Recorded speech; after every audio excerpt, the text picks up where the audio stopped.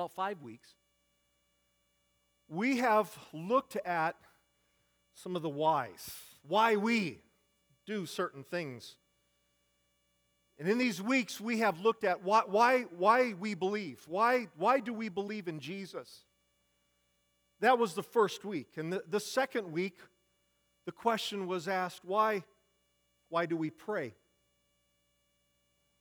It's something that we do a lot. It's what Christians, one of the things that they do. But why do we pray? We asked that question and answered a lot of it.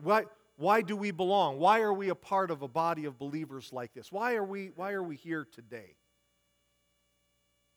Why do we serve? We asked that question. Why do we serve other people? Why do we minister to other people? Last week we looked at why do we give? This week, today, this morning, I want to talk about why we praise. Why we praise. Why do we do that? Why this morning did we take about 25 minutes and spend time standing here, and many of you lifting up your hands or lifting up your voices? Why did we do that? That's a good question to ask. And in this series, that's what we're doing. We're saying, why do we do some of the things that we do? Why did we do that this morning? Was it to get us ready for the Word? Was it to keep us awake? Was it to wake us up? Was it to get our blood flowing? Was it to direct our attention? What was it all about? Why do we praise? Not only here, by the way. Hopefully answer this morning. Not only here, but wherever we are. Why do we praise? I want to start off with this word, the word epilogue. The word say epilogue with me, would you? Epilogue. Yeah, kind of a funny name or a funny word. An epilogue is a literary device that is used to tell the story after the story. You'll see it in a book at the end of a book, fiction, usually nonfiction. You'll see the epilogue. You'll find out what happened after the events of the story, their life story is completed. The rest of the story. Sometimes you'll see it on a movie. A true story happens, and you'll see this person who is a hero in this given period of time, and then you find out what happened to the rest of their lives, and it's usually just before the credits roll, and there will be about 5 or 6 or 10 lines. They went on and they did this. It's called an epilogue. Epilogues are the story after the story, and this morning I want to look at 2 epilogues, both demonstrating why we praise. The first epilogue is in John chapter 12. So I'd like you to turn there, please. John chapter 12, and I want you to be ready to read, but actually you need to understand what happened in John chapter 11 before we looked at the epilogue in John chapter 12. Here's what happened in John chapter 11. A man named Lazarus died. A man named Lazarus died. We don't know the cause. Really doesn't matter. When you're dead, you're dead. Right? Doesn't matter what leads up to it. It's sad. Most are very, very sad. Some are very prolonged. But dead is dead.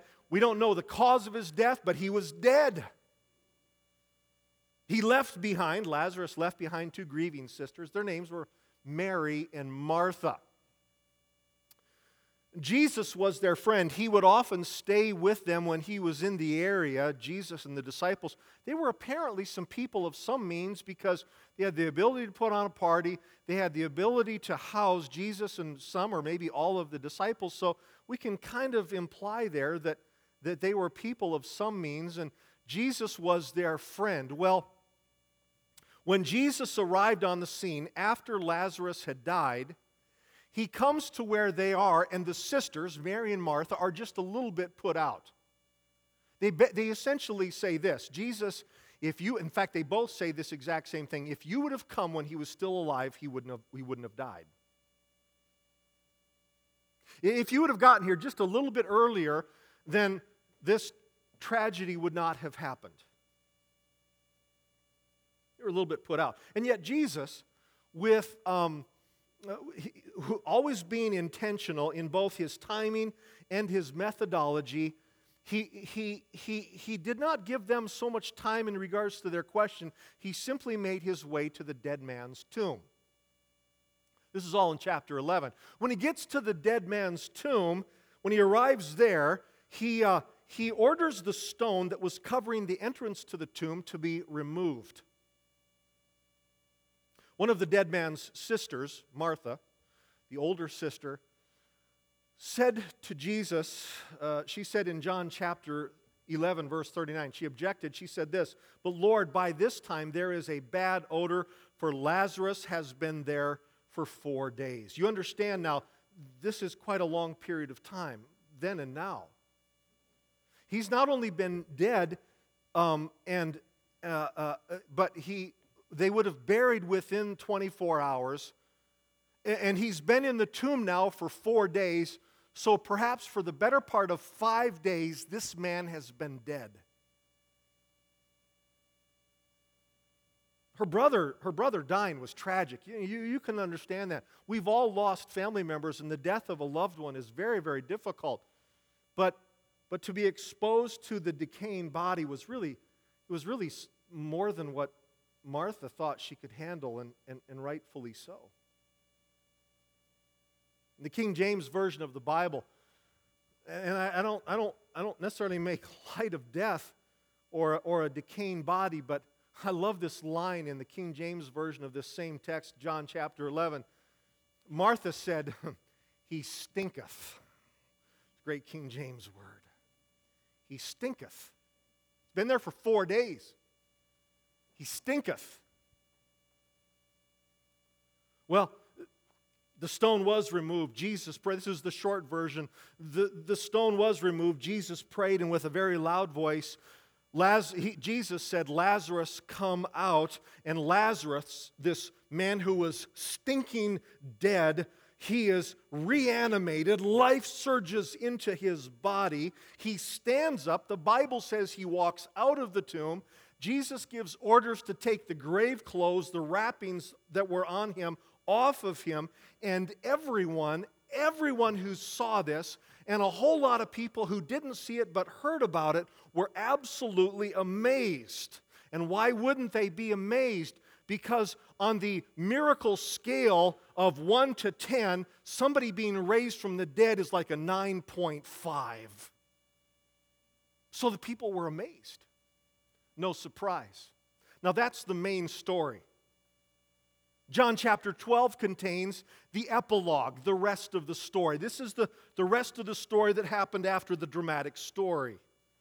But it's an important part of it. Verse 1 of John chapter 12 reads this way: 6 days before the Passover, Jesus arrived at Bethany where Lazarus lived, whom Jesus had raised from the dead. Here a dinner was given in Jesus' honor. Martha served while Lazarus was among those who were reclining at the table with him. Let me just stop there for a moment. So it's talking about a party here. They're having a party. Well, of course they're going to have a party.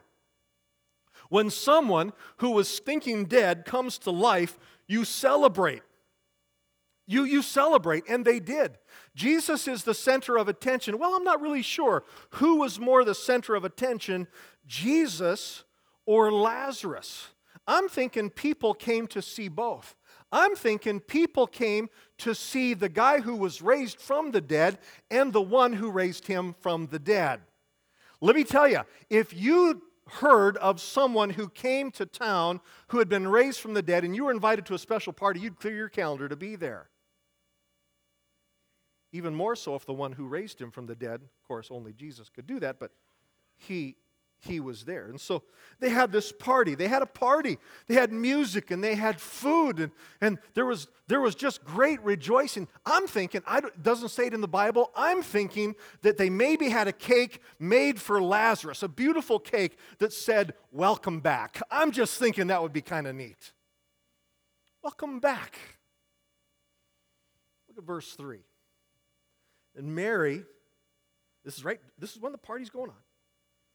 Then Mary took about a pint of pure nard. It's an expensive perfume. She poured it on Jesus' feet and wiped his feet with her hair. The house was filled with the fragrance of the perfume. Let me just explain something here. In that time and in that culture, it was customary to wash the feet of a guest in one's home. We talked a little bit about this a few weeks ago when we saw Jesus himself being in the servant role. this would have happened here. Not Jesus washing the feet, but a guest would have washed feet of the guests as they came in. So that would have already taken place. But this was different.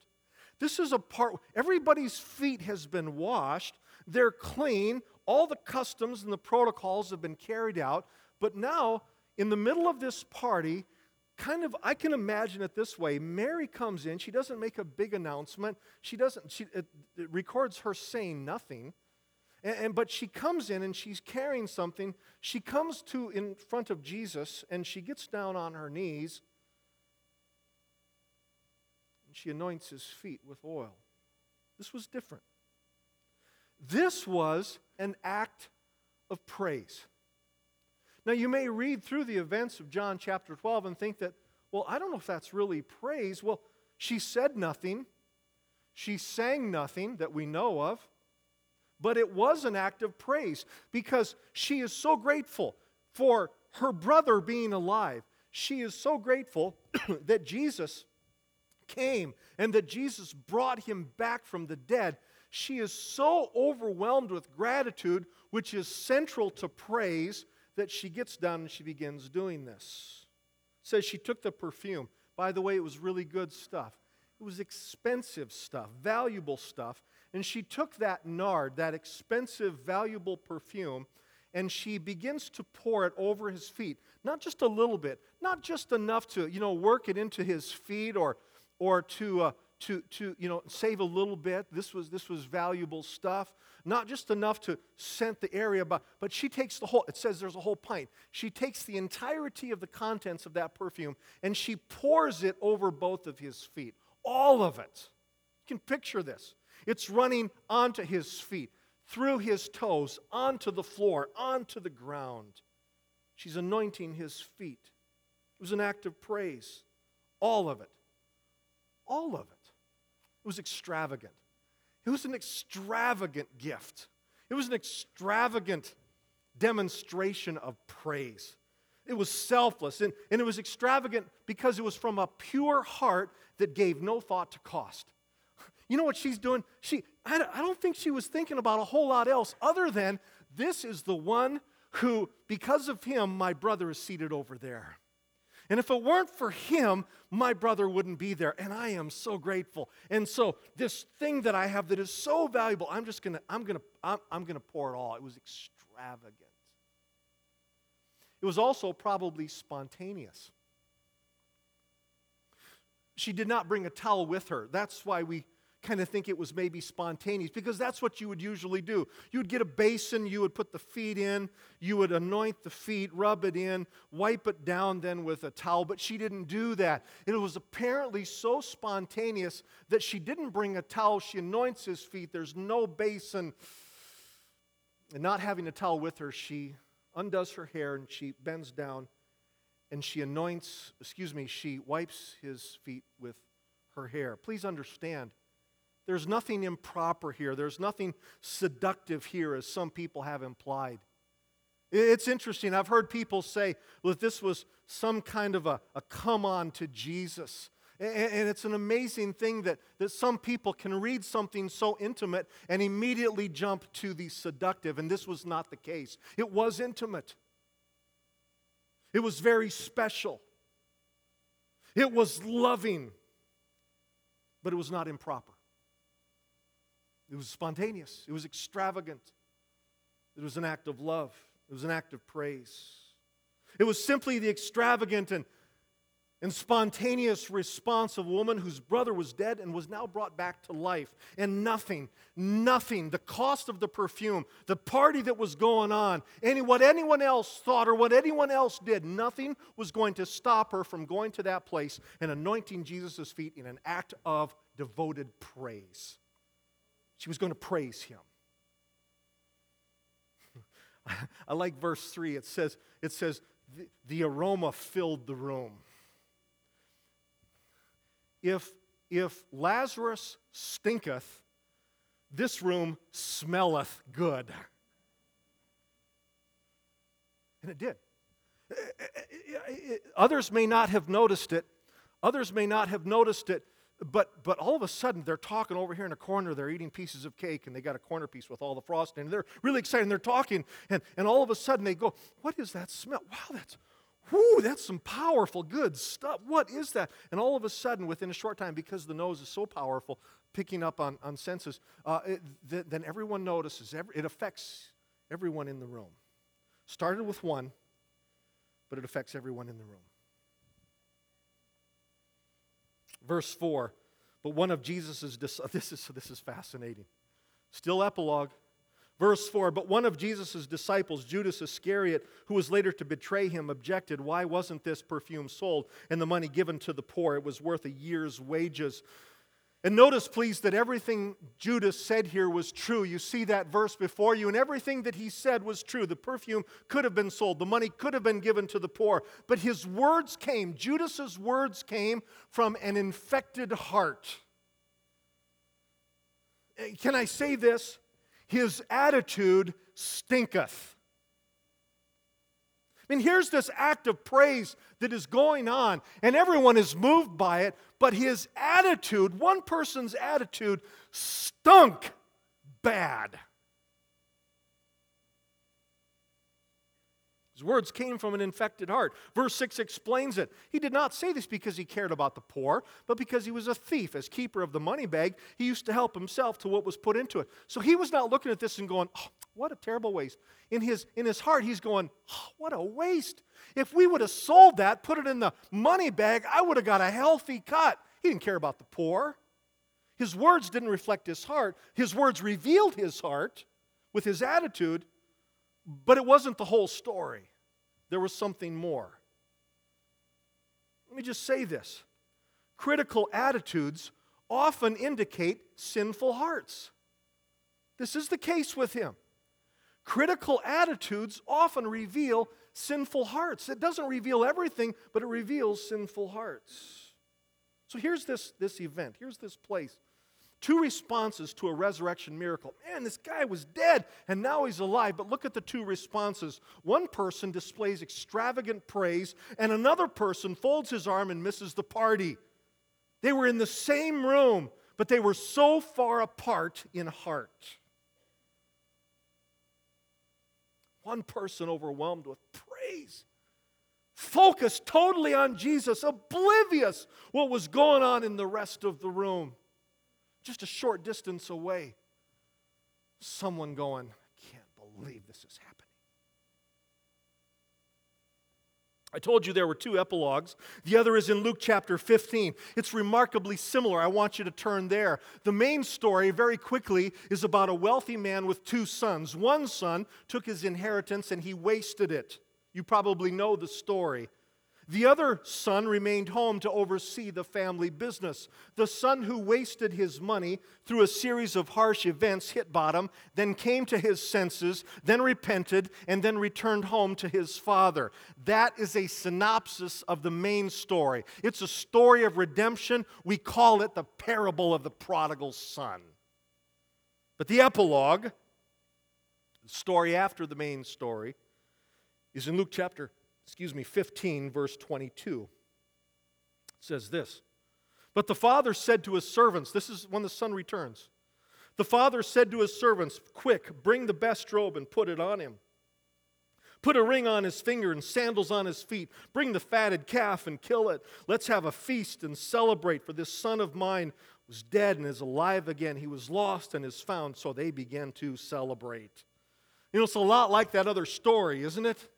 A lot like that other story. And the fact that they celebrated is really no big surprise, because a son who was spiritually dead came back to life and they began to celebrate. They had a party. When that happens, people have parties. And then, please notice what that father did. What that father did was really an act of praise. Now, you may think, I don't really see it. It may not have some of the elements that you think are a part of praise, but it has the very heart of it. Please understand, I'm not asking the question, how do we praise? I'm asking, why do we praise? And he's praising here. He's praising. He didn't sing. He didn't lift up his hands, but it was extravagant, and it was spontaneous. He started giving orders. I mean, here's this father. His son just showed up, and he's like, wow, we're going to have a party. My son, who was dead, has returned. Man, we're going to have a party that beats all parties. He starts giving orders. He says, go get that gold ring, put it on his finger. Take those lousy shoes off of him, or maybe you didn't even have any. Put the good shoes on him. It's right here. He said, get some beef and start the grill. That's what he said, right? I mean, basically, he didn't say, go slaughter a turkey and get a nice turkey breast. I mean, turkey breast. No, he said, get the beef, man. We're going to have veal tonight, and it's going to be on the grill. That's how they did it back then. So when I say, get the beef and grill it, it's true. It's right there. Someone, I'm sure someone made a cake, and it had on it, welcome home, or something like that. Why? Because extravagant praise from a man who had seen death turned into life. Extravagant praise from a father who had seen death turn into life. And nothing was going to stop that father from praising.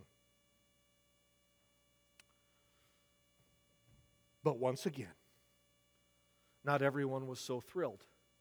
Verse 25 reads this way. The older son was in the field. When he came near the house, he heard music, he heard dancing. So he called one of the servants and he asked him what was going on.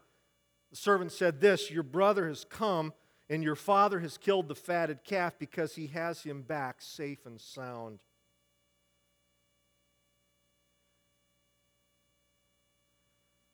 And then verse 28 tells us this. The older brother became angry and refused to go in. Can you see this in your mind's eye?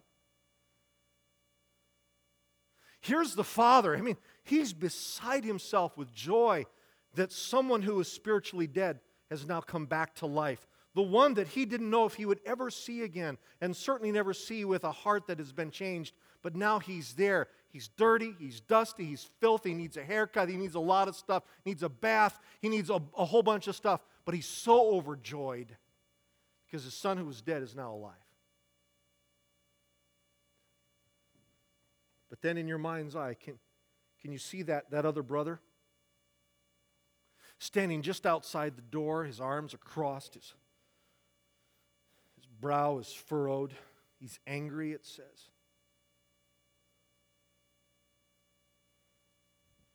His attitude stinketh. His attitude stinketh. Isn't it an amazing thing?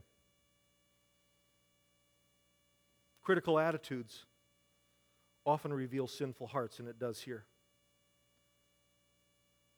Oh, he says, hey, he wasted all of his money and all that, but there's really more to it. His words reveal a critical spirit, but there's more just below the surface. There's two responses to a miracle of God. One person displays extravagant praise. The other person becomes angry and misses the party, stands outside.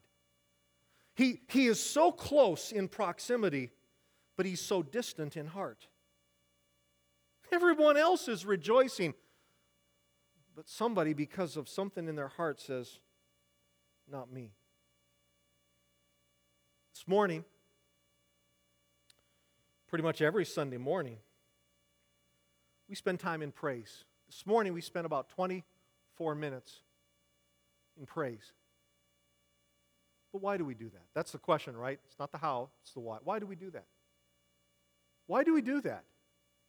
Why do we take the time? Let me back it up a little bit. Why do people prayerfully, our praise leaders for that week, why do they prayerfully pray and say, oh God, what would you have us to be sung in praise? Why is it that people come together and make sure that it all sounds good and that it comes through the speakers well and so that the words are before people? Why do we do all of that? Why do we take the time? Why do we bathe it in prayer? Why do we do that? Well, here's a big one. We praise because Jesus has moved us from death to life. Amen. I put that first. More than anything else, we praise because Jesus has moved us from death to life. If you are a follower of Jesus Christ this morning, you were once dead. But when you gave your heart to Jesus Christ, glory to God, you became alive. Now, your body's going to give out someday. Even Lazarus, his body gave out again. But I'm thinking Lazarus was really excited to go the second time. I think he got a glimpse of heaven. He had 4 days in heaven. Well, I got to leave here?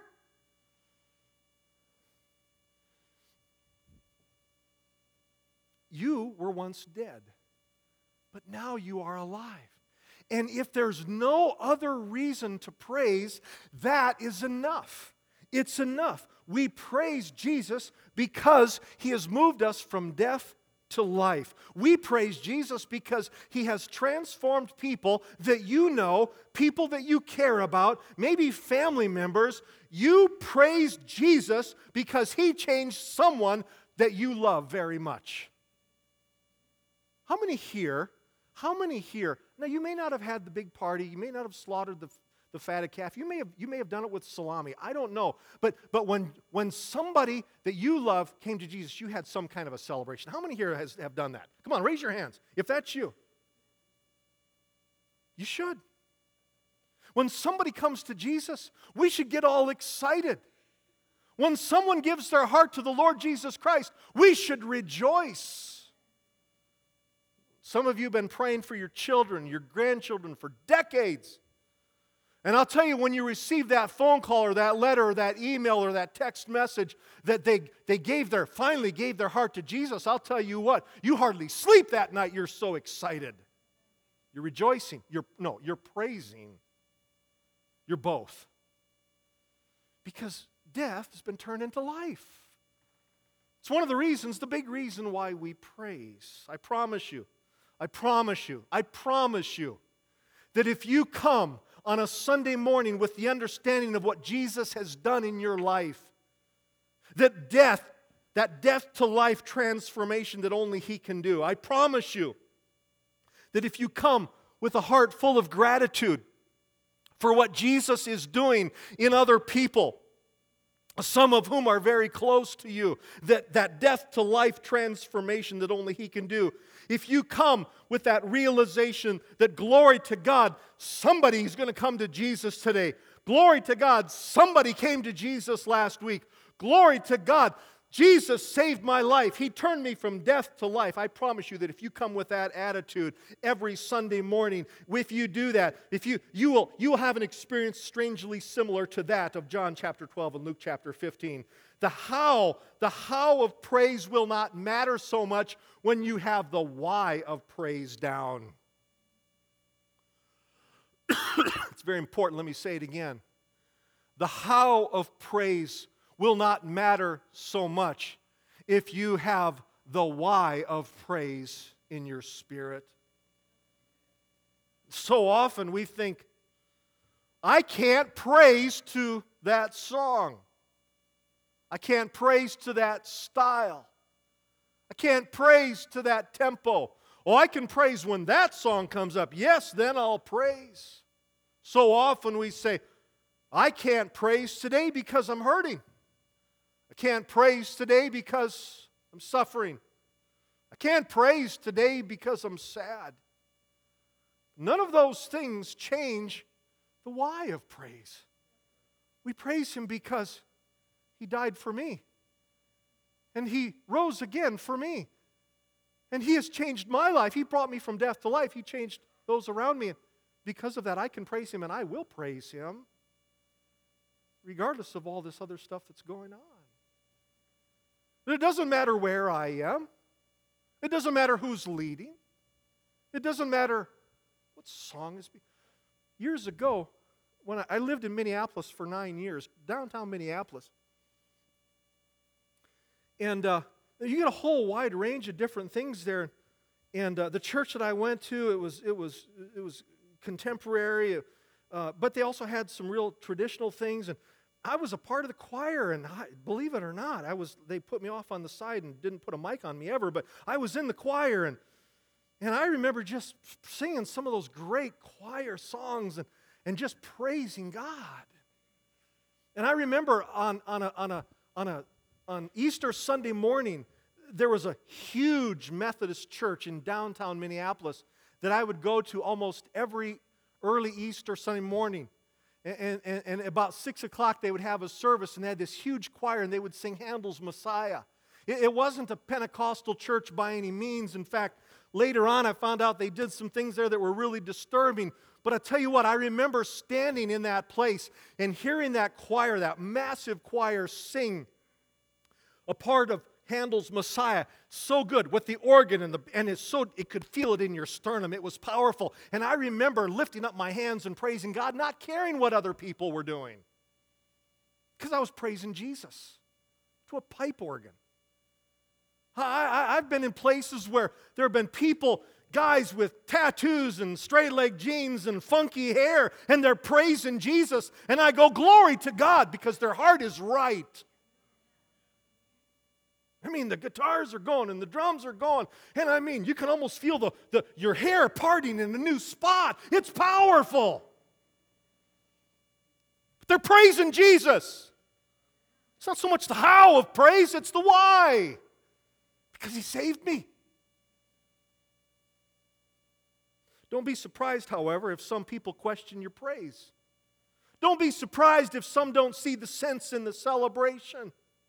Don't be shocked if people cross their arms and shake their heads and say, I don't see what the big deal is about.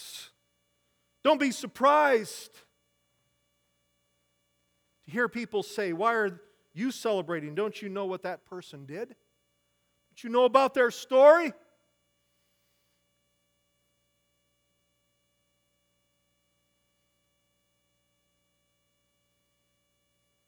I have seen how the Spirit of God can be moving in powerful ways in a gathering of believers. Some people are entirely moved by Him, while others are so fixated on something else that they totally miss it. They're oblivious to the move of God.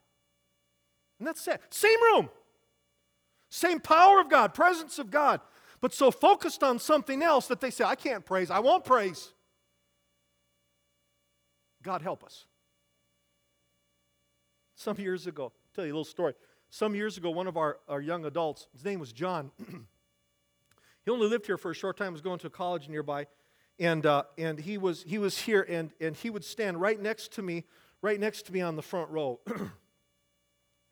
And John, man, I tell you, when the music started, he would start jumping, he would start hopping. He's kind of bunny hopping. First time he did it, I kind of went, whoa, man, well, that's interesting. Never seen that before. But after a while, I just said, I'm just not going to focus on him. I'm not going to look at him. I'm closing my eyes anyway. I'm praising Jesus. I don't care if he bunny hops. I went on to find out the story of John's life and how Jesus had just absolutely brought him from death to life. From death to life. And for whatever reason, there was so much energy in John. He's still serving Jesus with a passion. He's a Facebook friend of mine. Haven't seen him for some years, but he was so transformed that the energy was in him. He just had to hop. One day somebody came up to me. Not here anymore, so it doesn't matter.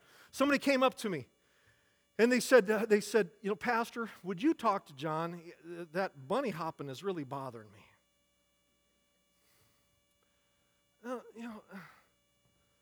Anyone ever here have the spirit of slap come on you? You know.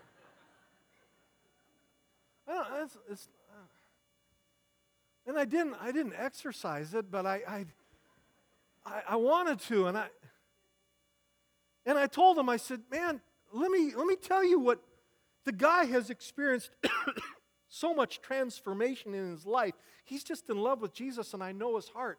So I encourage you, brother. I encourage you, just don't even look at him. Just focus in on Jesus. If it's bothering you too much, just sing the song, close your eyes, but praise Jesus. It's all about Him. Because if John were trying to draw attention to himself, I would talk to him, but I know that it's not. He's just in love with Jesus and he's hopping, so let him hop. And then I told him this. I said, I would rather have a guy hopping on the front row than sitting with our arms crossed in the far corner of the building. And then the spirit of slap came on him, and you get what I'm saying? Sometimes we get so bent out of shape. Well, I think that praise should be this way. Well, I think that it should be this way. Well, I'll tell you what. listen, if you sometime want to, if you want to get down on your knees, if you want to lay in this, if you draw attention to yourself, we'll address that. But I'm not really worried about that. What I'm worried about is people who do this rather than people who do this. Let's praise Him. He's delivered us. He's set us free. Glory to God. It's all about Him. It's always been about Him.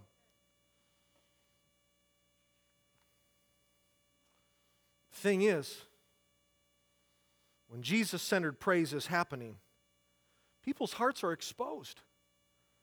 People's hearts are exposed. I've seen it happen so many times that when someone starts worshiping Jesus and the aroma spreads, and all of a sudden, someone gets bent out of shape, I just know that their heart's been exposed. I don't know everything in their heart, but their heart's been exposed. The why of our praise. The why of our praise.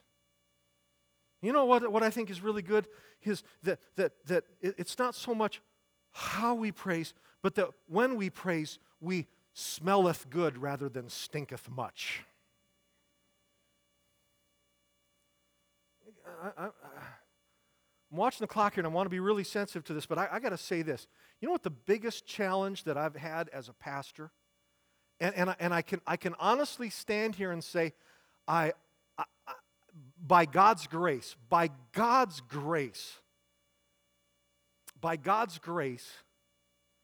He has kept me with a good attitude. Not because of GW, but because of Jesus Christ. Because if a pastor doesn't keep a good attitude, he lasts about 2 years. And then he's gone. I prayed every day, God, give me a good attitude. I don't want a stinky attitude, God. I want to die an old man, even if I'm not so old. Whenever I die, I want to die a sweet guy. I want a stinky attitude. I want to smelleth good. How many here want to smell it? If you want to smelleth good, say amen. If you want to keep stinketh, don't say anything. Why of our praise is because He is worthy of our praise, and because He turns death into life. How can we not praise Him?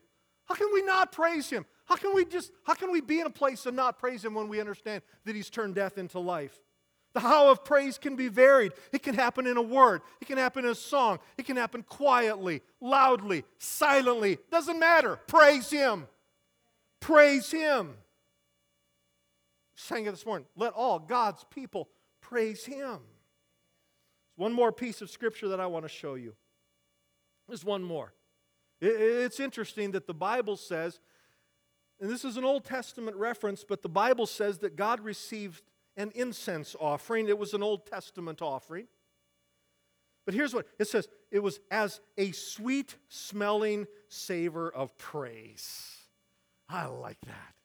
That's my prayer. That's my prayer. That my praise, your praise, our praise, whenever we praise, here, there, wherever, that we praise Him and that it is sweet-smelling to Him. And if it spreads and affects others in the room, glory to God.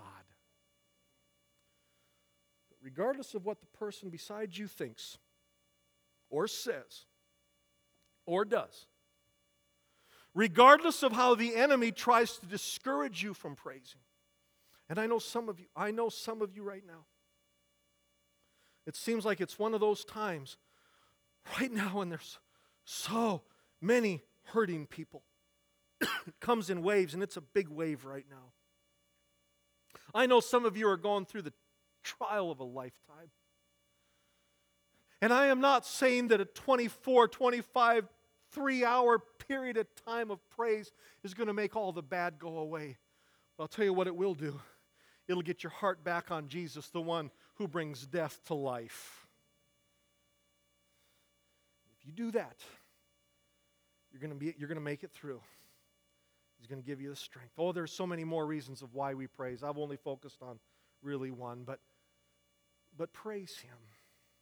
And may it be a sweet-smelling savor of praise. It smelleth good to Him.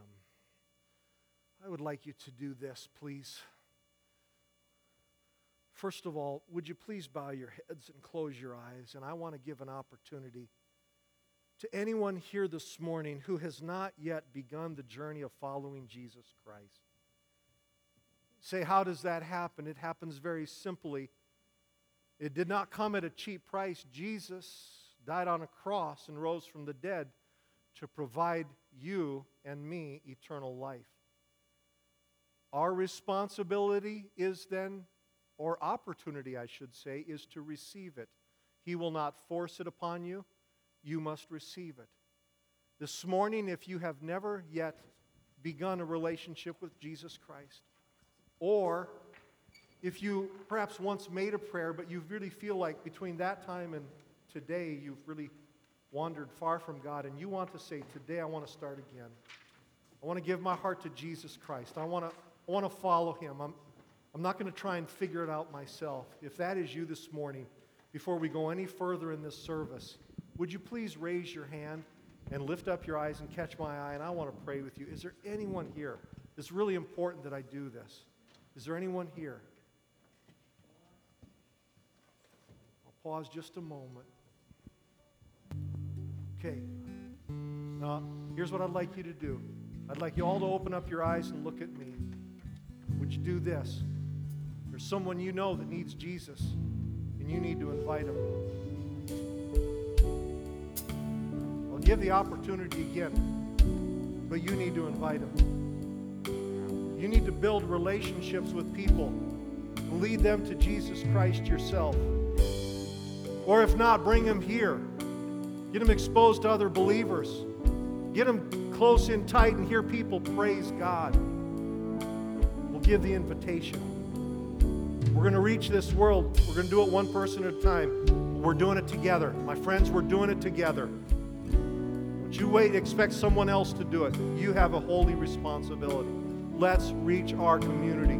Let's reach our world. Come on, folks, let's do this. Let's do this together. Somebody you know, and you've been working on praying for them, but you haven't invited them for a long time. Well, you invite them. You pick them up. You take them out to lunch afterwards. You invite them to sit with you. And maybe at the right time, you lean over to them and say, would you like to accept Jesus Christ? I want you to do that. No exceptions. That's how we're going to reach our world. I can give 1,000 altar calls. No one will ever respond if they're not here. There'll be thousands of people that you meet. They'll never respond if you don't take the gospel to them. So we're in this together.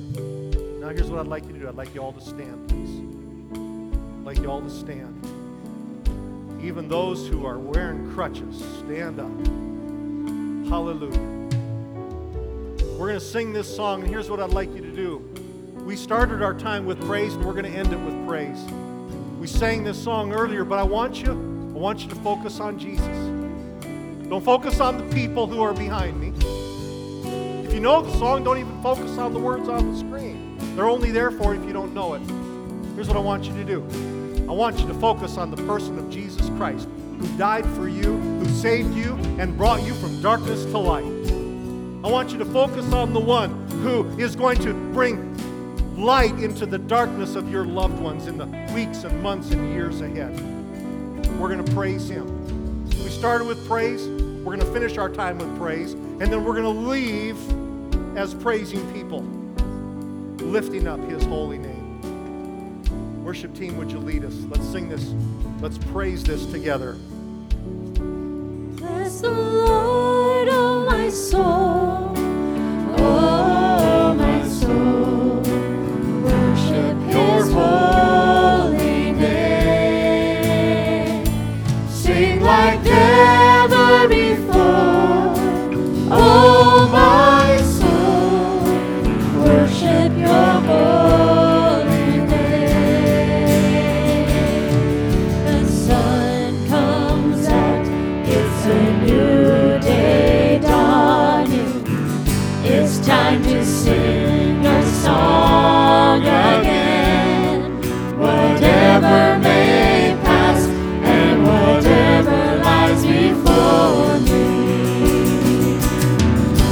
with me be singing when the evening comes. Now let's just praise Him.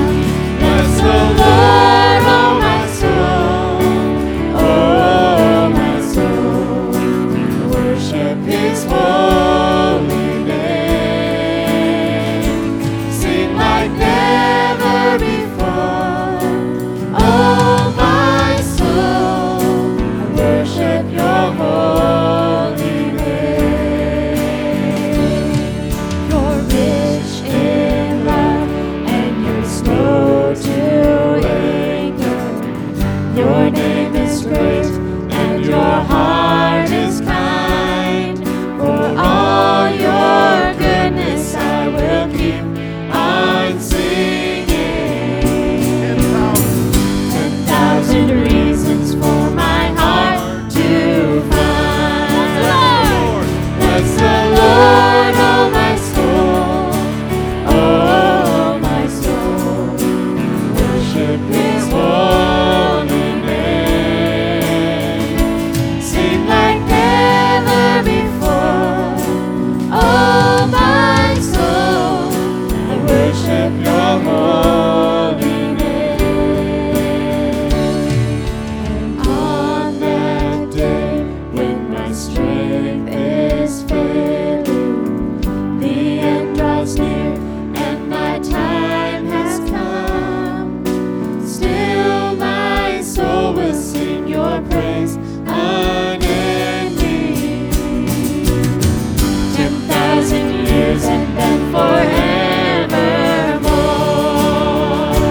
Bless the Lord, oh my soul, oh my soul, worship His holy name. Sing like never before, oh my soul, I worship Your holy name. Bless the Lord, oh my soul, I worship His holy name. Sing like never before, oh my soul, I worship Your holy name. Worship Your holy name. Worship Your holy name.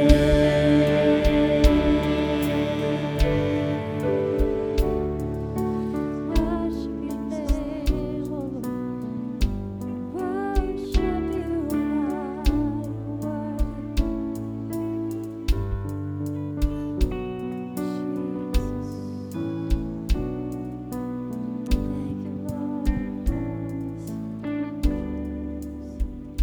We serve a God who is patient, who is long-suffering, who desperately wants hearts to be changed, and yet sometimes there's resistance.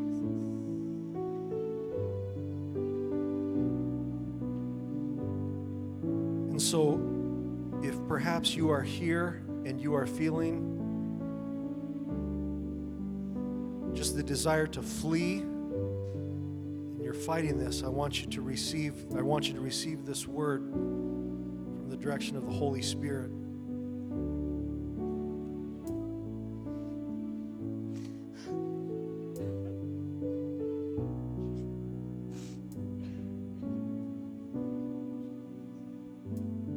The Lord woke me up early this morning.